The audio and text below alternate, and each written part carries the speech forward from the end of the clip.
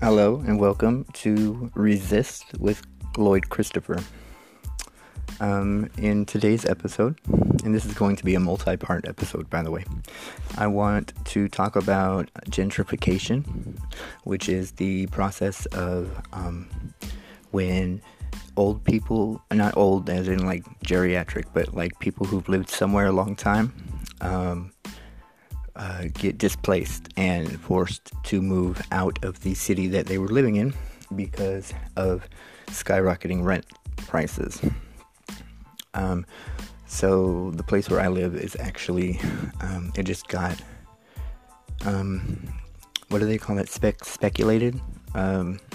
So it was purchased for the sole reason of selling it and making a profit, the building that I live in. And the new owners who bought it just served us with eviction papers saying they want to move into the unit, which is very convenient, I guess, because it's rent controlled. And so I had a feeling something like this would happen, but it's a horrible process, especially for all three of us living here, because we're all on fixed limited incomes and there's nothing that we could find that would be affordable. I've been literally looking for 9 years because this was only supposed to be a temporary situation for me, and I haven't been able to find anything yet that I can afford. So I'm probably going to become homeless after this, and so for that reason it kind of pisses me off, and I want to talk about it. So anyways, there's a place called the San Francisco Tenants Union, and they're really good at helping people know the law and figure out how best to respond when something like this happens. And they produce a book called Tenants' Rights, and I want to read a little bit of it for you. Now, I know that this book is only available to members of the Tenants Union, but it has an IBSN number, so I'm not sure if you might be able to find it on Amazon. The IBSN number is 978-0-991-1006-2-0, and IBSN stands for International Standard Book Number. So tenants in San Francisco constantly struggle for decent and affordable housing in one of the most expensive housing markets in the country. This book shows you how to assert your rights to affordable and decent housing. This 17th edition incorporates over 40 years of experience by tenant attorneys and San Francisco Tenants Union volunteers. It not only tells you what the laws are, it also tells you how to make the laws work for you. This book covers eviction defenses, fighting harassment by the landlord, rent increase defenses, rental agreements, repairs and loss of services, replacing and adding roommates, security deposit refunds, and other information that's included, San Francisco and California laws, court case citations, resources, and some sample letters. Tenants' Rights comes with a 1-year membership in the San Francisco Tenants Union. Your membership includes free visits to our self-help clinic, access to telephone callback service, and it supports the San Francisco Tenant Union's work advocating for affordable and decent housing for all. Approximately 2/3 of San Francisco's residents are renters. Tenants in San Francisco are a self-disempowered majority. Remaining isolated from one another allows abuses of the law to continue. Tenants must support one another and teach each other how to assert your rights. We hope becoming a member of the San Francisco Tenants Union is only your first step, and that you will become increasingly active in the tenants movement after your own situation has been resolved. Stay committed to the fight, and together we will ensure the basic economic right for everyone.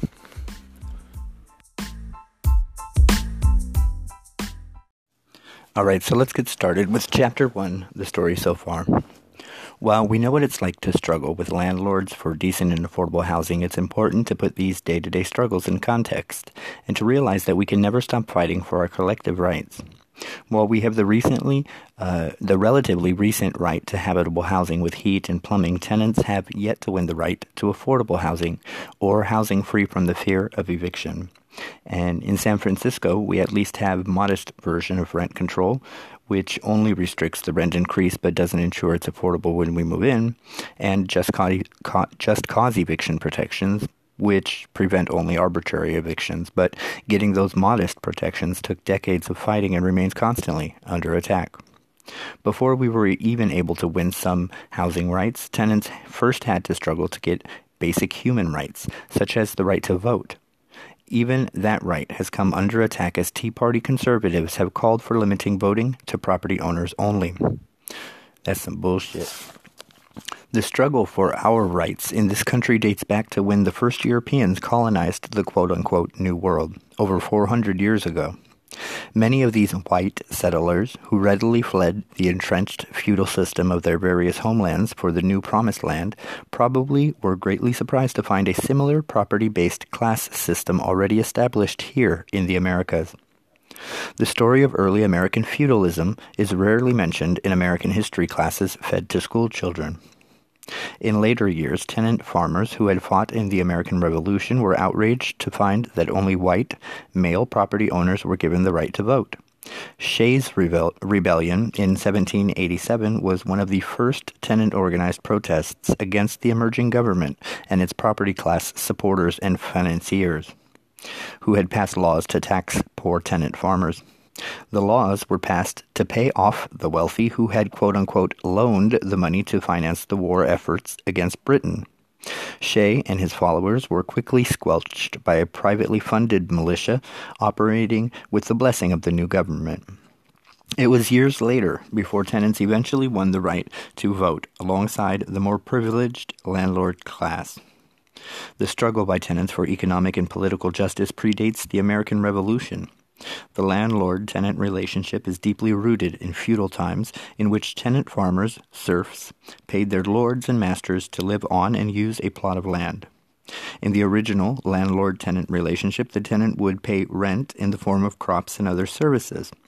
The rent was both for the use of the land and for the lord's protection, quote-unquote, which often was protection from the landlord's own gang of marauding thieves, murderers, and rapists.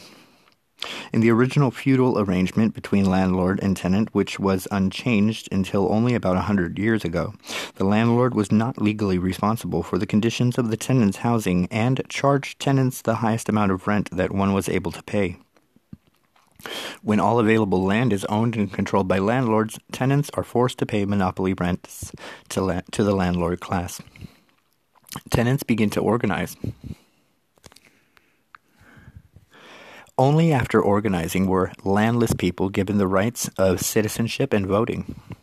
After acquiring voting rights, tenants continued organizing to obtain other basic economic and social rights. Over the past 50 years or so, technological changes and the inaccessibility of capital forced many farmers from their small homesteads. Large numbers of farmers were forced from their homes and livelihoods and migrated to the cities. Most of these farmers joined the growing tenant class. Here, often allied with labor unions and churches, tenants began pressuring local and state governments to recognize society's legitimate interest in housing its people and in establishing laws to protect tenants or reforming severely outdated housing laws. While the struggle for basic tenant rights continues today, the law now acknowledges that people pay rent for housing services and not just the land upon which the house sits. Until relatively recently, if a house burned down, the tenant was required to continue paying rent since the condition of the housing itself was not considered relevant to the rental agreement. It was not until 1974 that the California courts finally recognized that a tenant had an obligation to pay rent only if the landlord fulfilled his or her obligation to provide housing services, including minimal health and safety requirements. This development in housing law led the government to eventually pass laws requiring that landlords provide certain basic housing standards, such as plumbing, heating, and electricity. As the polarization between rich and poor has intensified over decades, some cities have gone beyond requiring minimal habitability standards and have passed laws regulating how and for what reasons tenants could be evicted. The emergence of the new field of landlord-tenant law also has permitted cities to enact laws regulating how much landlords can charge for rent. The city finally responds to the crisis. In response to the housing crisis conditions that emerged in the 1970s, the Board of Supervisors in 1979 passed the city's rent-controlled law to address rising rents and increasing evictions. In the law's introductions, the supervisors wrote, quote, "The Board of Supervisors hereby finds there is a shortage of decent, safe, and sanitary housing in the city and county of San Francisco, resulting in a critically low vacancy factor. Tenants displaced as a result of their inability to pay increased rents must relocate, but as a result of such housing shortage are unable to find decent, safe, and sanitary housing at affordable rent levels. Aware of the difficulties of finding decent housing, some tenants attempt to pay requested rent increases, but as a consequence must expend less on other necessities of life. This situation has had a detrimental effect on substantial numbers of renters in the city, especially creating hardships on senior citizens, persons on fixed incomes, and moderate-income households. The problem of rent increases reached crisis levels in the spring of 1979. End quote. So the housing crisis has not improved and has even been followed by worse crises such as the dot-com boom at the turn of the century and the housing bubble during much of the first decade. Since 1979, rent control, when finally enacted, did alleviate some of the pressure by placing a cap on rents for occupied rental units and providing some protection against arbitrary evictions by landlords. However, this law was passed by a landlord-controlled Board of Supervisors, which realized that voters were about to approve a much stronger rent control law if the board did not act. In 1979, rent control law, however, had one gaping loophole that created a whole new set of problems which led to the ensuing and ongoing housing crises: vacancy decontrol.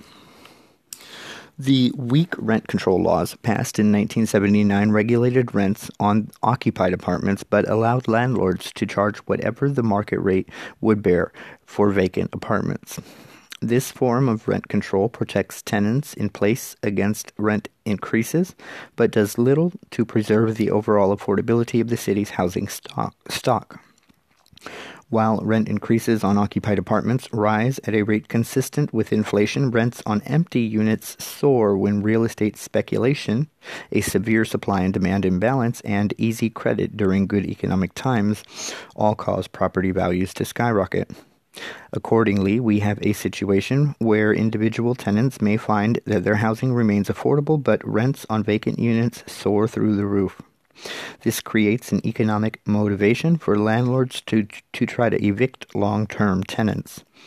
By evicting a tenant who has lived in a rent-controlled apartment for a number of years, the landlord will be able to double or triple the rent.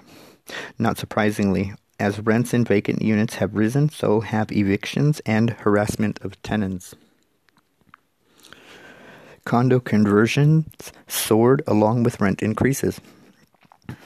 In addition to the skyrocketing rents in the late 1970s, there was also an epidemic of condominium conversions, which resulted in San Francisco adopting a condominium conversion law, which limited conversions to 200 per year, required tenants to approve the conversion of their building, banned evictions of senior and disabled tenants for condo conversions, and gave tenants the right to purchase their own apartments.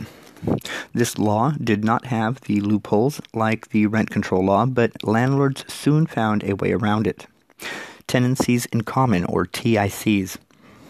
These so-called TICs are almost identical to a condominium, but rather than owning the title to the individual unit, the buyers of the units have a percentage ownership in the entire building and a, quote, exclusive right of occupancy to one of the units in the building.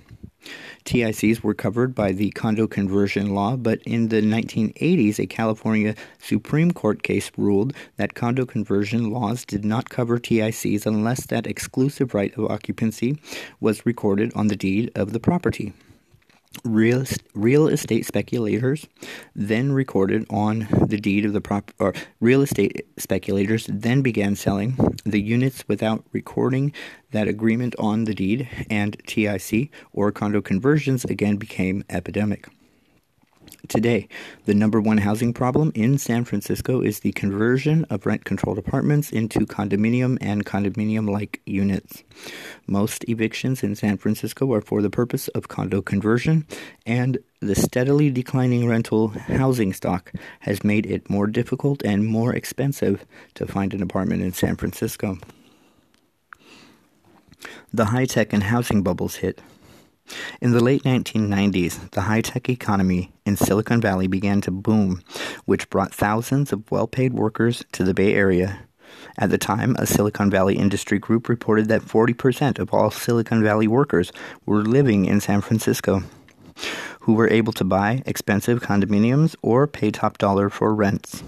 San Francisco's vacancy rate dropped to less than 1%, and rents on vacant units increased at a rate of over 30% a year. The dual loopholes of vacancy, decontrol, and unlimited TIC-type condo conversions caused evictions in the city to soar as landlords sought to either convert to condos or raise rents on vacant units. Between 1997 and 1998, evictions nearly doubled, increasing 86%. The city's housing struggles took on a new face as gentrification drastically changed the city. With two-bedroom condominiums selling for then $500,000 and $1 million these days, the demographics of the city began changing. As middle and working-class renters were evicted from their apartments, they were replaced with people who were far wealthier.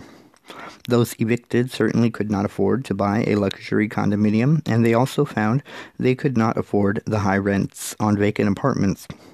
A San Francisco Tenants Union study at the time found that 83% of tenants evicted for landlord move-in, then the most common way to evict for condos or to increase rents, moved out of San Francisco.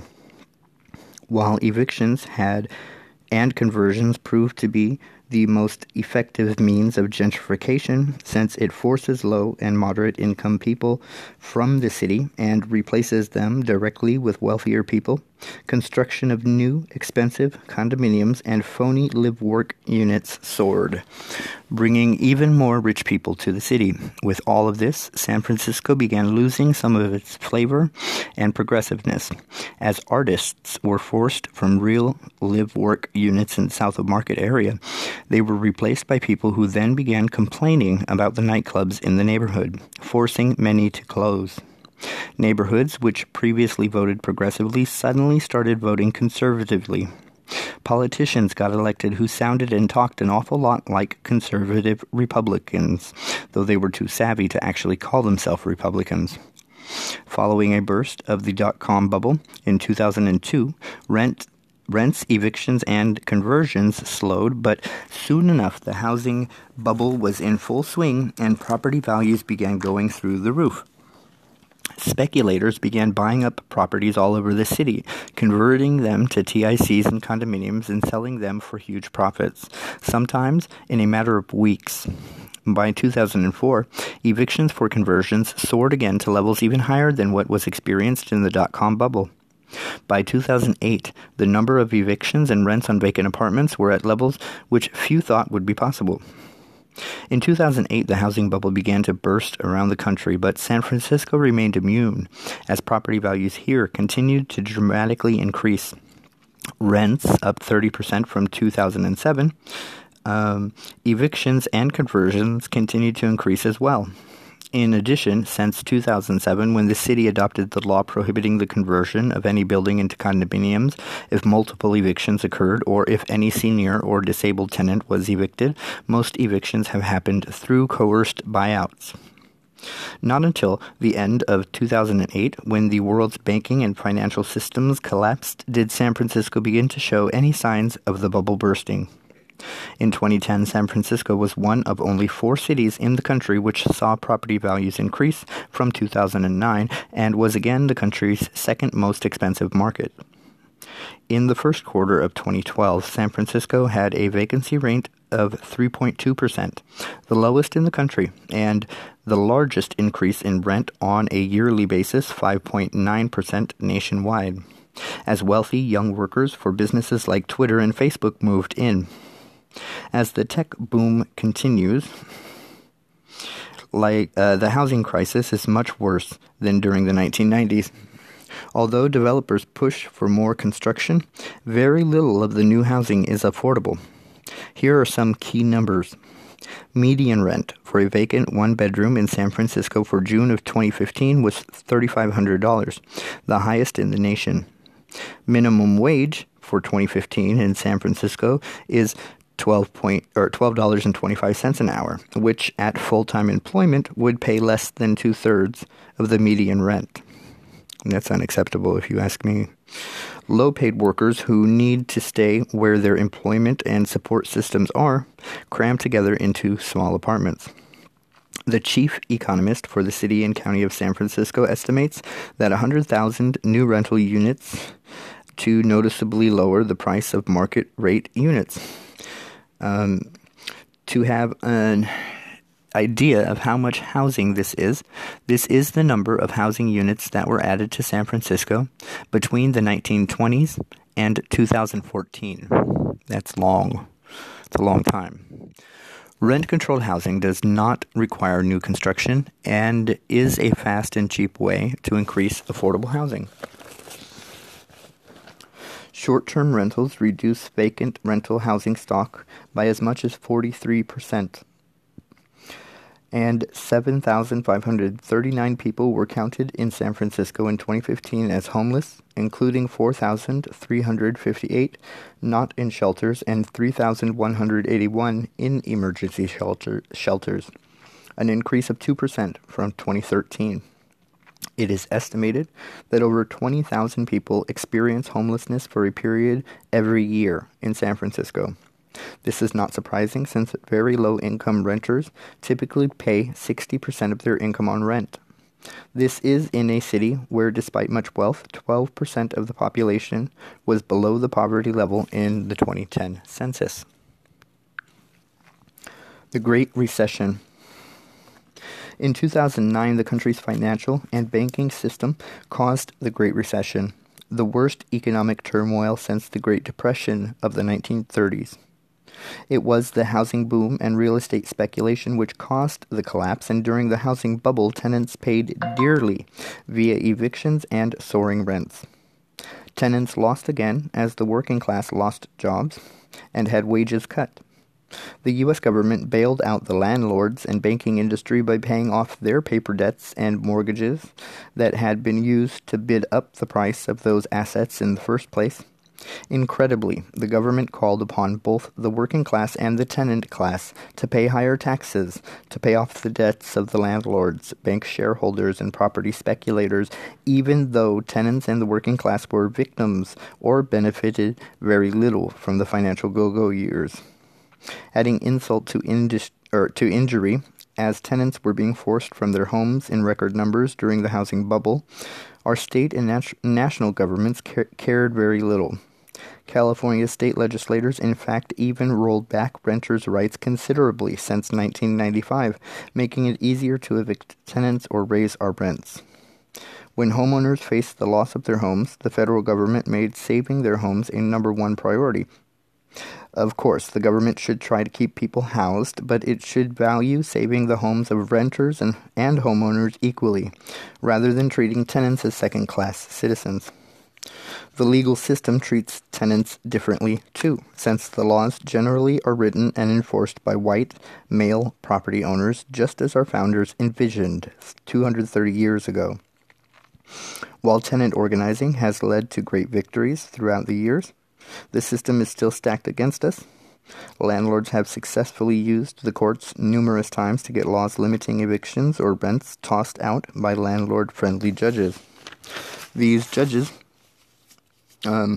for example, are almost always property owners, and many are, in fact, landlords or real estate investors. Compare, for example, the startlingly different laws involved in evicting a tenant from his home versus evicting a homeowner. A tenant's eviction process is a summary one, which means that the procedure moves fast. If a tenant is 1 day late with rent, he can be evicted in a few short weeks. On the other hand, failure to make a mortgage payment will lead to warnings and then a series of notices over a period of many months. When the case finally reaches court, the homeowner is entitled to the benefits of the slow, creaky legal process with full due process protections. As much of the system is, San Francisco renters fight back. As much of the system is stacked against us, and as much as San Francisco has gentrified, tenants would be in a far worse position if we weren't organized and fighting back. Led by the San Francisco Tenants Union, the city has a strong tenants movement, which at City Hall and at the ballot box has passed many laws helping tenants and defeated others that hurt tenants. Strengthening rent control has been a priority as the cheapest, fastest, environmentally friendly, non-disruptive method to achieve affordable housing. Reduced or restricted rent increases, Prop 8, 1992, Prop 8, H, 2000. Expanded or retained rent control to owner-occupied buildings with 2 to 4 units, Prop I, 1994, Prop E, 1998. Improved Housing Code Enforcement, Prop G, 1994. Limited owner move-in evictions to 1 per building, Prop G, 1998. Defeated attempts to repeal rent control, Prop R, 2002, Prop 98, 2008. Limited condo conversions, Prop R, 2002, 2006, 2013. Provided or increased relocation payment to evicted tenants, 2005, Prop H, 2006, 2014. Prevented landlords from severing garages and other services, 2006. Required eviction disclosure, Prop B, 2006. Required tenant buyout agreements, 2014. Ballot measure to prevent extensive removal of affordable homes by short-term rentals such as Airbnb, 2015, Prop F. Through fighting back, tenants have gained substantial rights over the years, but the reality is that changes in the laws have not ended the historical adversity between landlords and tenants. It's important for tenants to understand the reality of the landlord-tenant relationship in history, the political dynamics that shape it, and the potential votes and grassroots power of tenants versus the money and power of the landlord class. The landlord-tenant struggle is more than an issue of good versus evil. It's not a question of whether you have a good landlord or a bad landlord. The struggle is based on 2 very competing interests that have nothing to do with the personalities of the landlord or the tenant. The landlord is seeking to make a profit from the apartment, while the tenant is seeking to make the apartment his or her home. A landlord sees the apartment as a commodity. A tenant sees his or her home as part of a community. This commodity versus community conflict is basically at the root of every landlord-tenant dispute. In San Francisco, this conflict is greater than in almost any city in the United States, as San Francisco has one of the highest property values in the country, meaning that there's a lot of profit which can be made off the apartments we call our homes. It is clear that San Francisco has some very critical housing problems. Despite how entrenched these problems are, they are not insurmountable or inevitable. The issue that you face today, the issue that likely caused you to join the tenants union, is not an isolated incident in your life or the city. It is the direct result of a housing crisis gone haywire. It is important to remember that we are all in the same boat, something too many of us forget, and that by working together, we will begin to resolve this crisis. Renters do have rights. After all, a home is not just a place to sleep, but it's also a place for living and enjoyment. The right to have shelter and a home is very precious and must be understood and fought for to be preserved. A home and shelter seems as American and uncontroversial as apple pie, but fighting for this right conflicts with landlords' ideas of private property and making a profit. Too often, people are concerned with their rights only when they or someone they know is being personally threatened. It is precisely this attitude which allows abuses to continue. Perhaps the biggest problem with San Francisco tenants is that we do not recognize ourselves as a class and a majority. Tenants in the city sometimes are a self-disempowered majority. By remaining isolated from one another, we make a serious personal and political mistake. Until tenants begin to assert their rights for affordable, safe, and decent housing, abuse will continue. If you have ever found yourself wondering what you can do about your housing situation or about preserving affordable housing, we hope that this book is a starting point. Getting involved with your local tenants union and staying committed to the fight for basic economic rights for everyone, including tenants, will go a long way to solving this housing crisis. Don't just be a member of the San Francisco Tenants Union. Become an active member. And together we can keep San Francisco affordable, livable, and diverse. So I don't know about you, but some of the stuff in that chapter surprised the hell out of me. Like how recently we've gained such basic rights as just being able to have a place to live that had water and a toilet. I mean, and the fact that people had to continue paying rent even if their place burned down. I don't know if that came up in this chapter, but it will in the next. And yeah, that's crazy. That's crazy. Could you imagine like renting an apartment and the building burning down, not because of your fault or anything, but just that happening and you losing everything that you own and maybe even some family members, and then still being obligated to pay rent on the burnt land, even though you can't live there? That shit is crazy. And I'm glad that we no longer have to deal with that. But the relationship between tenant and landlord is still very, very fucked. Excuse my language, but that's the only word I can think of to describe it. It's fucked. That commodity versus community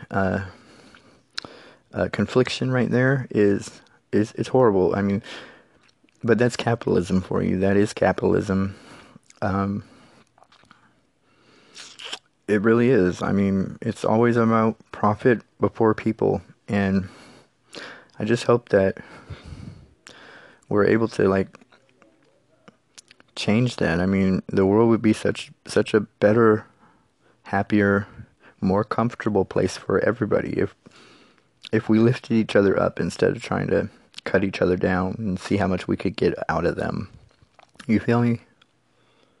It needs to be people before profits, not the other way around.